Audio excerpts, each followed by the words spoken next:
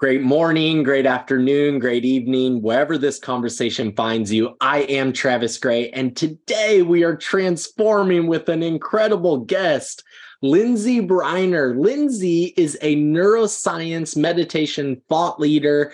She is also an advisor, executive coach, speaker, and teacher. She is an incredible scholar in the areas of fundamental well-being, enlightenment. A lot of you might not be aware that enlightenment, spiritual awakening, this field, there's a field of study around these ideas, these spiritual topics. But a lot of you, if you've already been tapped into Gray Transforms, then you know the field of transpersonal psychology is heavily interested in these sorts of topics. Lindsay Briner is an expert in these areas. Lindsay, how are you? Thanks so much, Travis, for the intro and for having me. So happy to be here with you. Absolutely. So we are alumni of the same university in the master's degree at Sophia University, and we have a mutual friend, Samantha Sweetwater. Yeah.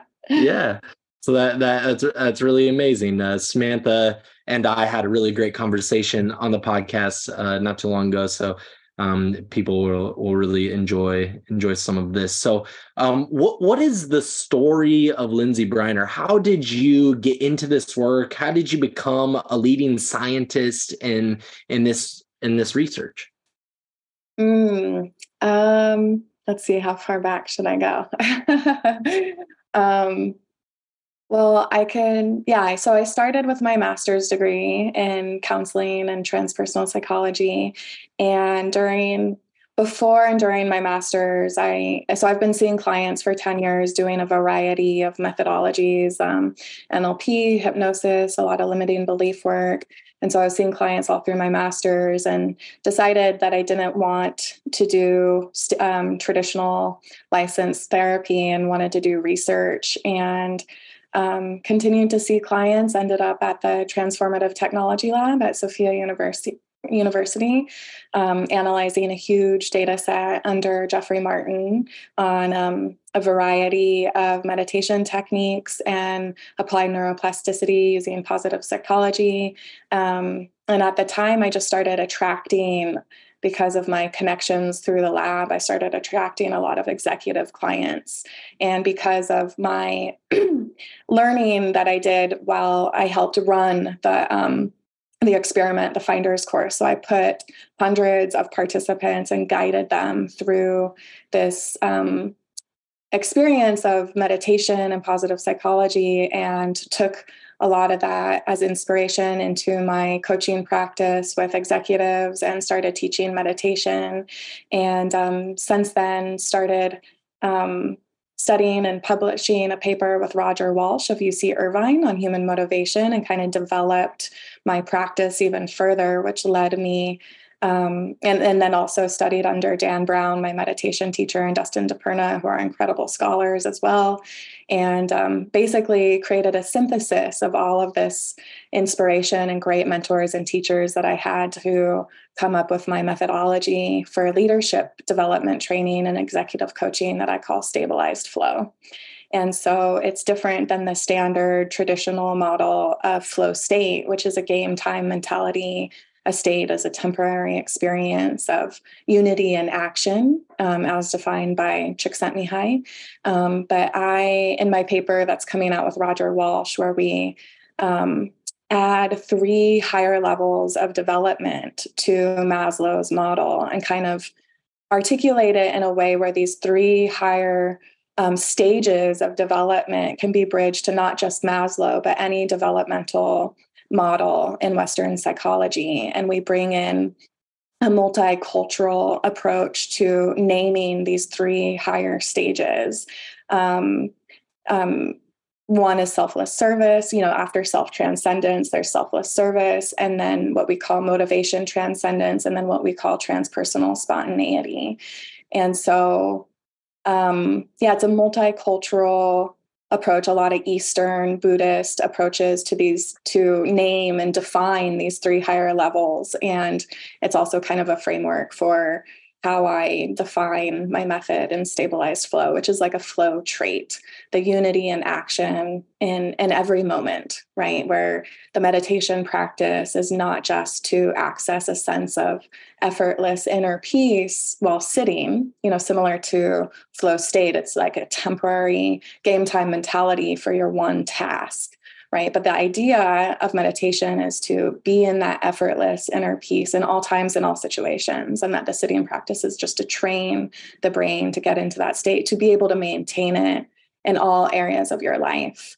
So then I started bringing these concepts and techniques to developing my stabilized flow method, which has been really fun. Yeah. That sounds extraordinary. It sounds like the best kind of work that anybody would want to be involved in. Really, really amazing. So that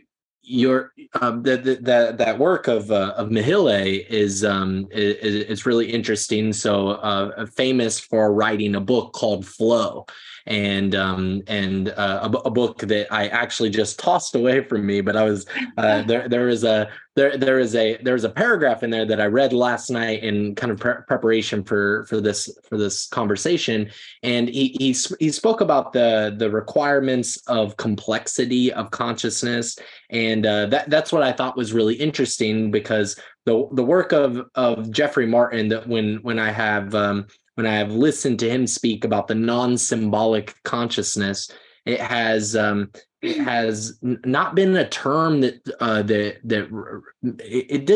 it doesn't seem to fit what I am observing from my point of view, my perspective on what these higher states, this peak performing states are, and how the ongoingness of that can be for a person.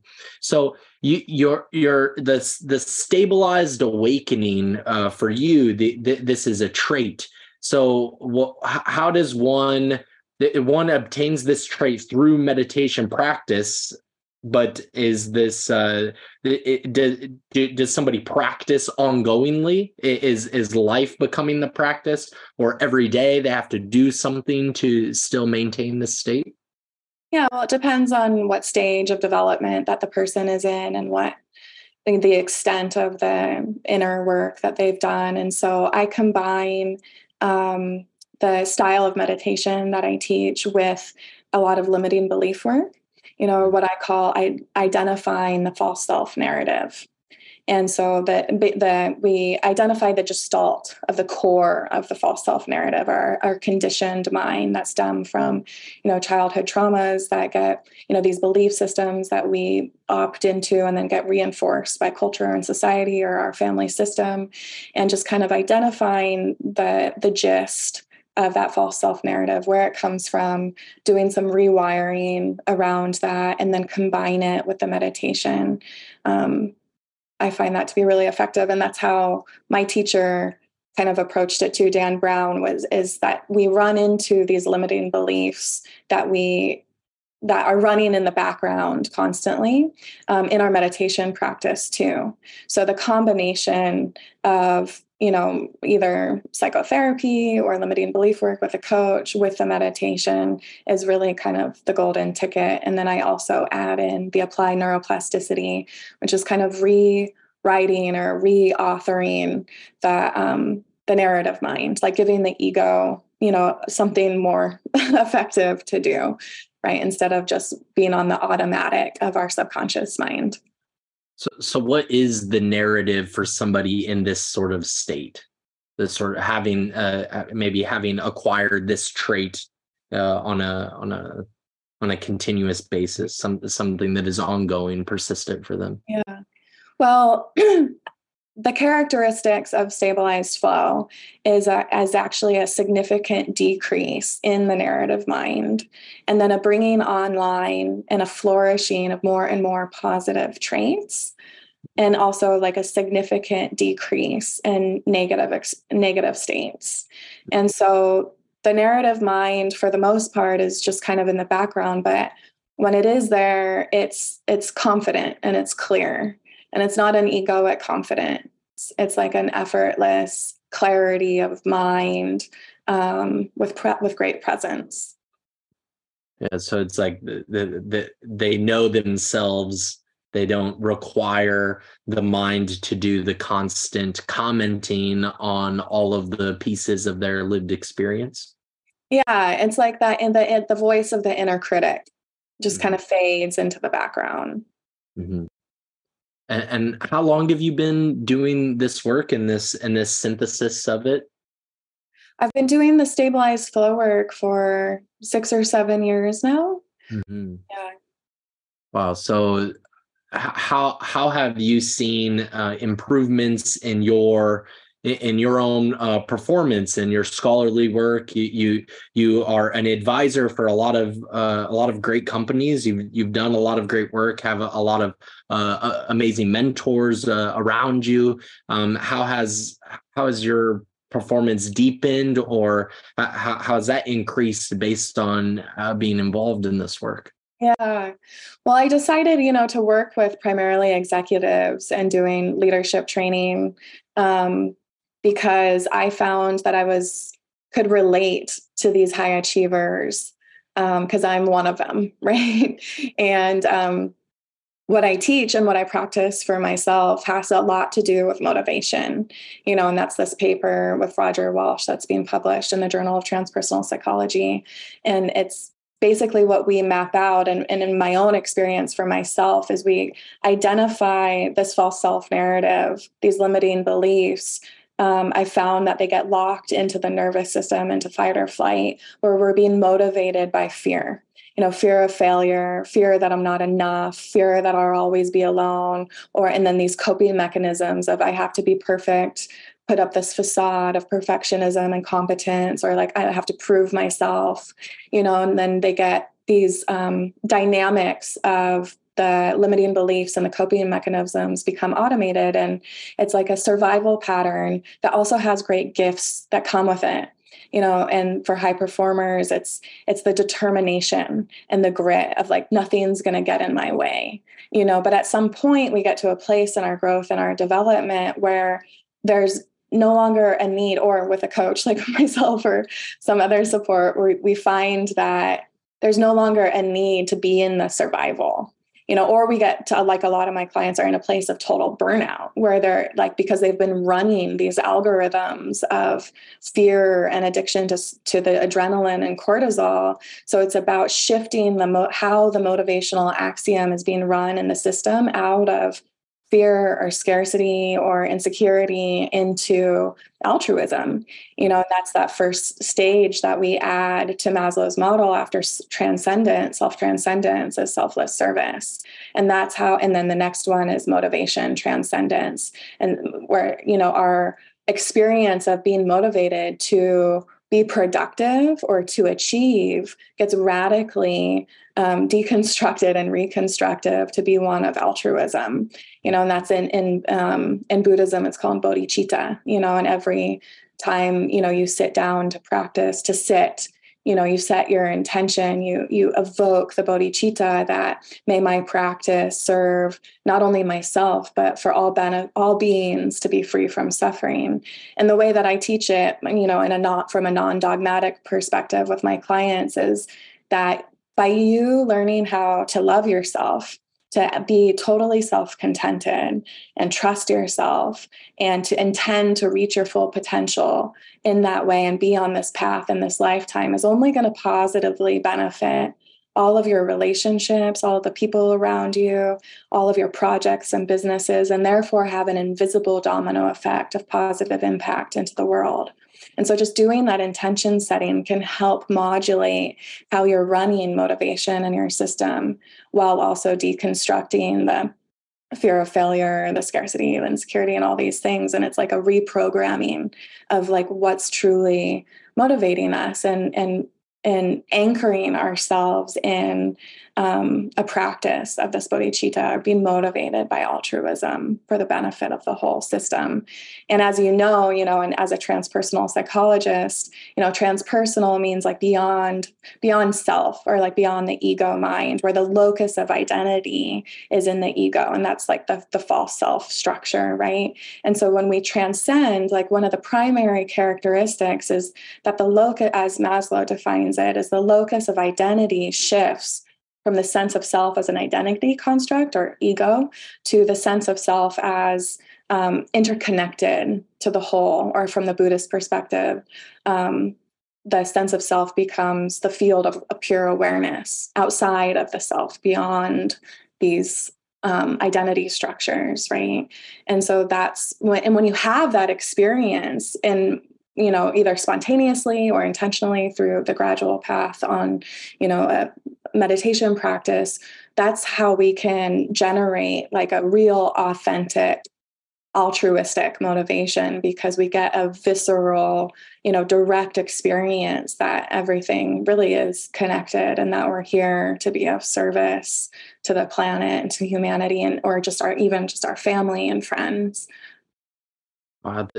It's so practical. It's so it ties all of these spiritual concepts that are sometimes very much outside the reach of people, very, very much on the edges of where people can get to, and sometimes there's like an identity structure around the tradition of Christianity, or the tradition of other spiritual traditions, that this identity construct is like I am a part of this instead of a part of the whole, and then I'm separate from this, and that has caused war for centuries in human society, in the blossoming of this world.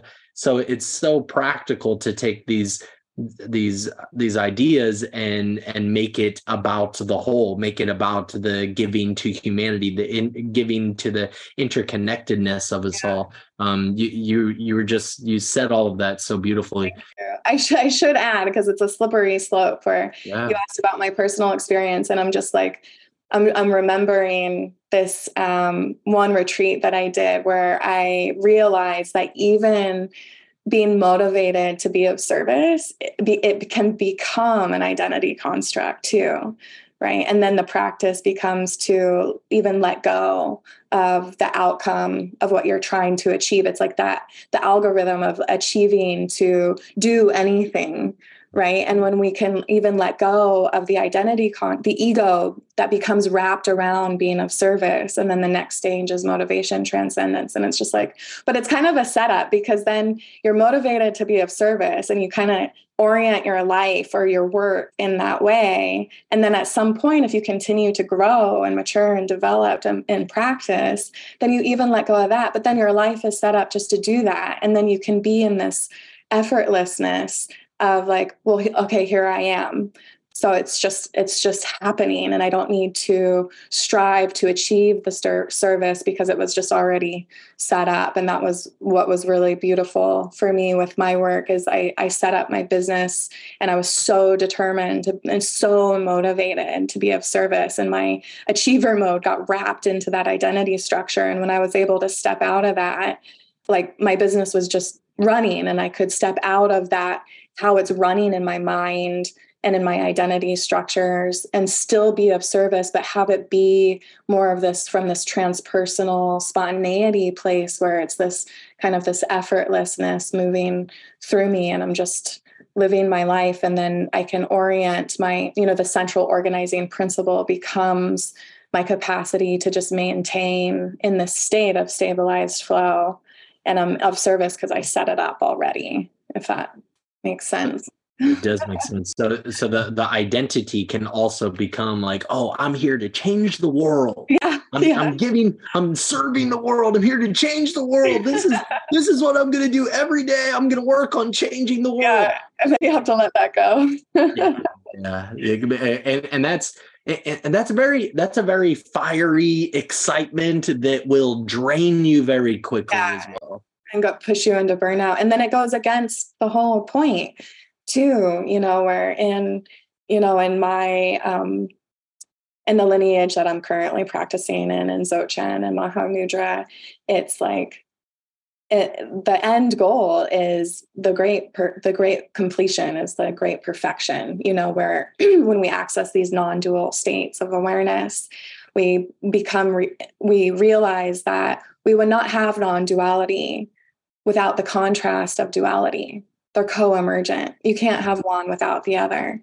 And like in Buddhist terms, we can't experience nirvana without the experience of samsara. They're co-emergent, and therefore it's all perfect. And so then in that realization of that not like true direct experience of non-duality, you realize like the beauty and the sacred world of perfection.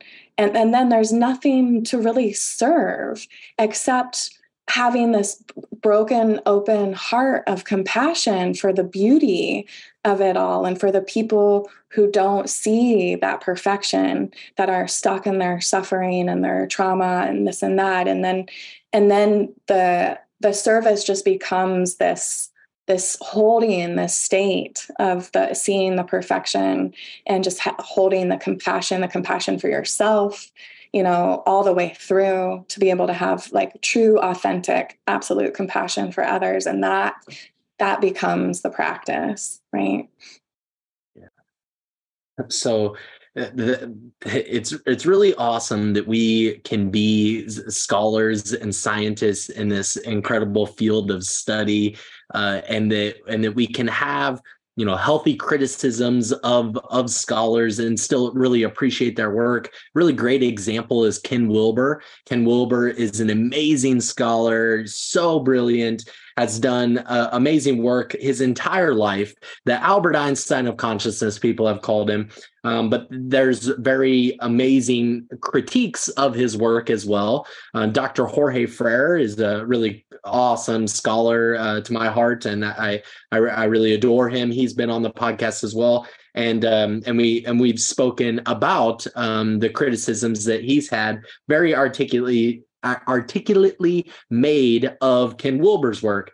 And Dr. Jeffrey Martin. So Dr. Jeffrey Martin, I've mentioned his name a few times on this podcast because this is the subject matter that I'm most interested in as a scholar, as a scientist. And he has the Society of Non-Symbolic Consciousness, and this idea of non-symbolic consciousness, PNSE, persistent non-symbolic consciousness, or I really love his acronym ONE, ONE, ongoing non-symbolic conscious experience. That's it's just like, I love acronyms. Like he really dialed that in. That's really amazing. But I have often felt that the non-symbolic is like it's like a spiritual, it's like a non-dual bypassing of the reality of duality. Like you had just mentioned that the duality has to coexist to be in this non-dual as well. It all exists. It's kind of like a three-part thing going on.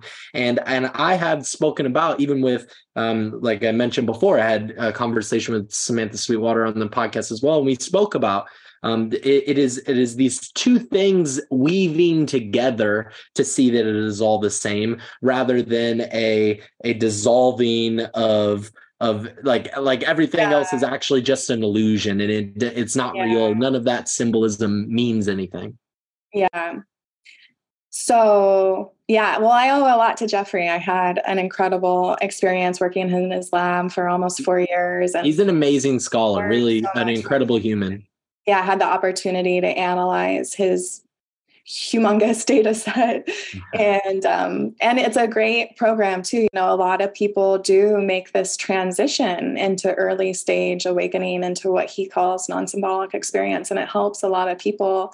And as I developed after my time at his lab and developed in my own practice and found new teachers, particularly Dan Brown, and I learned that there's other, frameworks out there where this early stage of the transition, which Dan calls like a learned path. It's just a learned pathway in the brain out of temporal processing and the prefrontal cortex and into parallel processing, which is that unity in action. The anterior cingulate cortex gets upregulated, which is what flow state is, connected to, and then the parallel processing, which we all have. We all go into parallel processing while we drive, right? But so that there's stages of developing that learned pathway.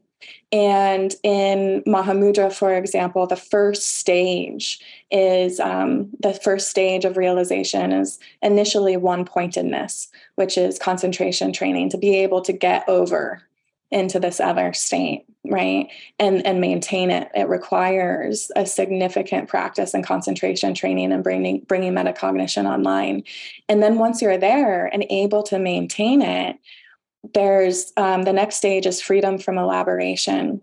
And in that stage, there's these micro stages. And one of those micro stages under freedom from elaboration is the direct experience of non-dual consciousness.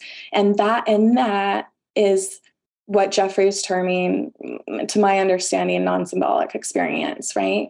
But then it continues.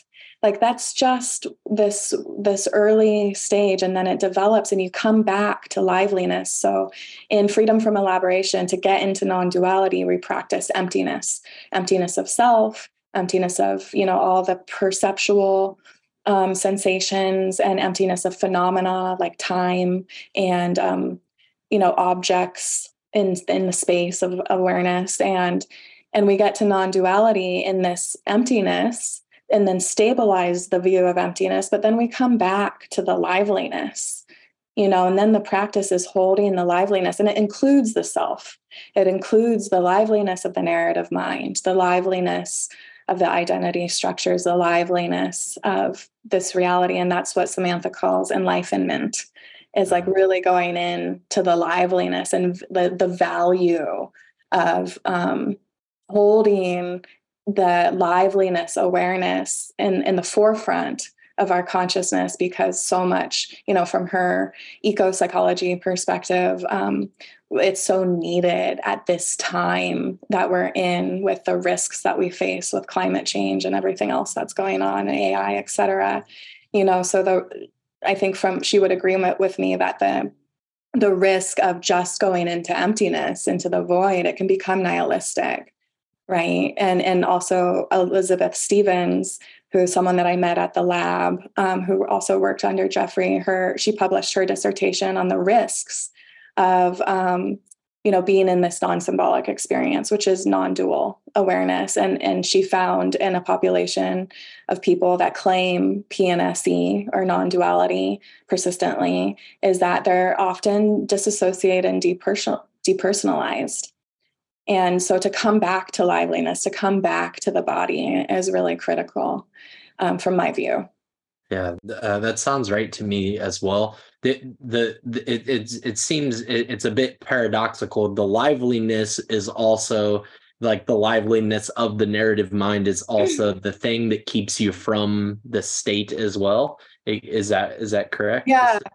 Yeah, so we practice going into non-duality, to going, gone, beyond, gate, paragate, the Heart Sutra. We practice going into the field, to transcend into the field of awareness first, and then from that view, including the narrative mind.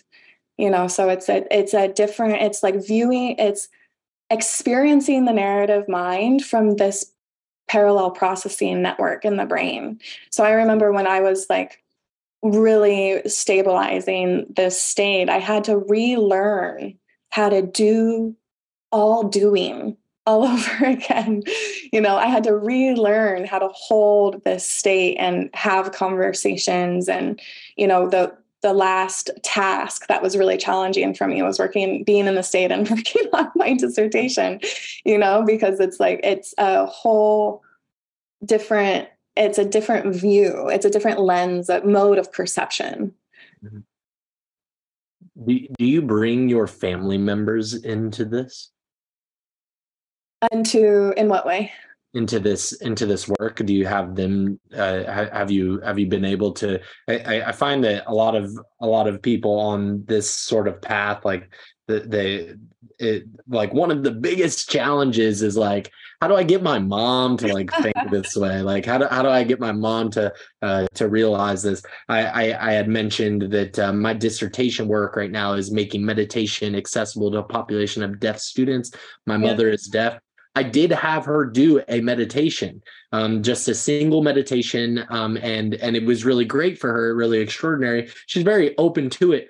However, how do you bring your family members into this? Like the people that are closest to you have such an impact, such an influence, and maybe they just don't understand. It's like, oh, I saw aliens, and then they like they don't, it's the same. It's a similar problem that people experience in spiritual emergency.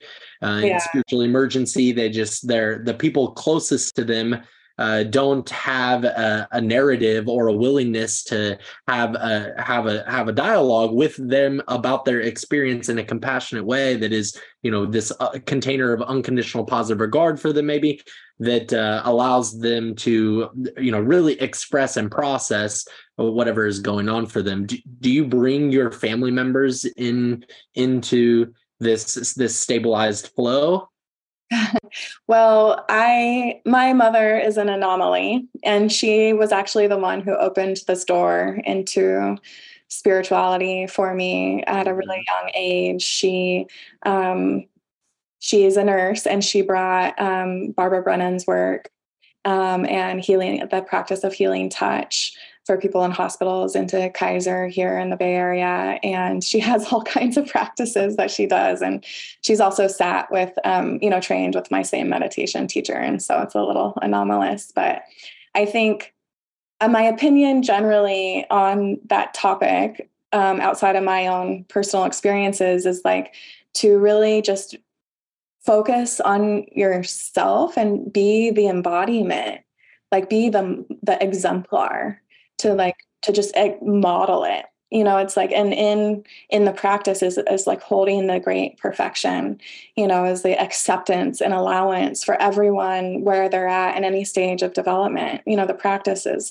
equanimity, like non-judgment of self, non-judgment of others, and being, having a compassionate heart for where everyone's at, and that at some point it may be appropriate to share some teachings. And at that point, it's one of the reasons why I really appreciate what Jeffrey's doing and his frameworks around the locations and all of his research, is that it's really accessible. And that really taught me to go really a lot deeper into the research. I studied also with Arnaud Delorme, who's an EEG expert on meditation states. And I went really deep and really learned the science of these practices and all the different lineage traditions that have been studying, and the different areas of the brain that upregulate differently based on the different practices. And it's like, I feel like it can be more accessible when you use like a semantics or, these validated experiences, and, like what Jeffrey's doing, the language really makes it more accessible. But I'm not pushy, like my dad and my brother are great. And I share just from my own, about myself, and I don't make it about needing them to change, and I think their hearts and minds open from me just being vulnerable and authentic in my own experience without needing to tell them that they're broken and need something different. Not that anyone is not. Yeah, I would not want to stress to somebody, oh, mom, you're broken. You're not thinking the right way. She's thinking exactly how she is meant to be thinking right now with where she's at, and that's perfectly fine. Do you have a partner that is in this with you, in this sort of mental state with you? I do have Stabilized a flow. partner who's on the path. Yeah. Yeah. It's great to share the practices and be on a path of growth together. Yeah. Yeah. I wonder about like maybe the challenges of scholars, especially like doctoral scholars and relationships. Maybe that's personal projection, but it's just like if it'd be interesting to imagine a partnership that one is on this path, this stabilized flow, is experiencing this stabilized flow, and maybe the other partner is doing the very opposite work, and maybe that sort of dynamic of opposites attract, and that sort of thing. And then but then that might feel like, oh, this is the reason that relationship has culminated is because one is trying to fix the other, and then that's like concerning of like that what we just mentioned, like that your brother, your father is not broken in any way, that you are the exemplar, you are embodying what this experience is, and then it is for them to to find their own way to the path. Yeah, totally. Wow, this is really incredible. There's a lot of like very articulate ways to think about these things, and maybe requires some digestion for people. Definitely for myself and my own work. Thank you so much for this conversation. I really appreciate it, Lindsay. Where can people connect with you and connect to your work further? Yeah, I have some public group programs coming up where I'm sharing my formula for stabilized flow, and they can find me and access that group program on my website, lindsaybriner.com. It's Lindsay with an A, Briner. And if they sign up for my newsletter, they'll get some free content and information about the group. Amazing. I'm signing up right now. And just thank you so much. It was a wonderful conversation. I hope we get to do this again. Thank you so much, Travis. It was great to chat with you. Thank you.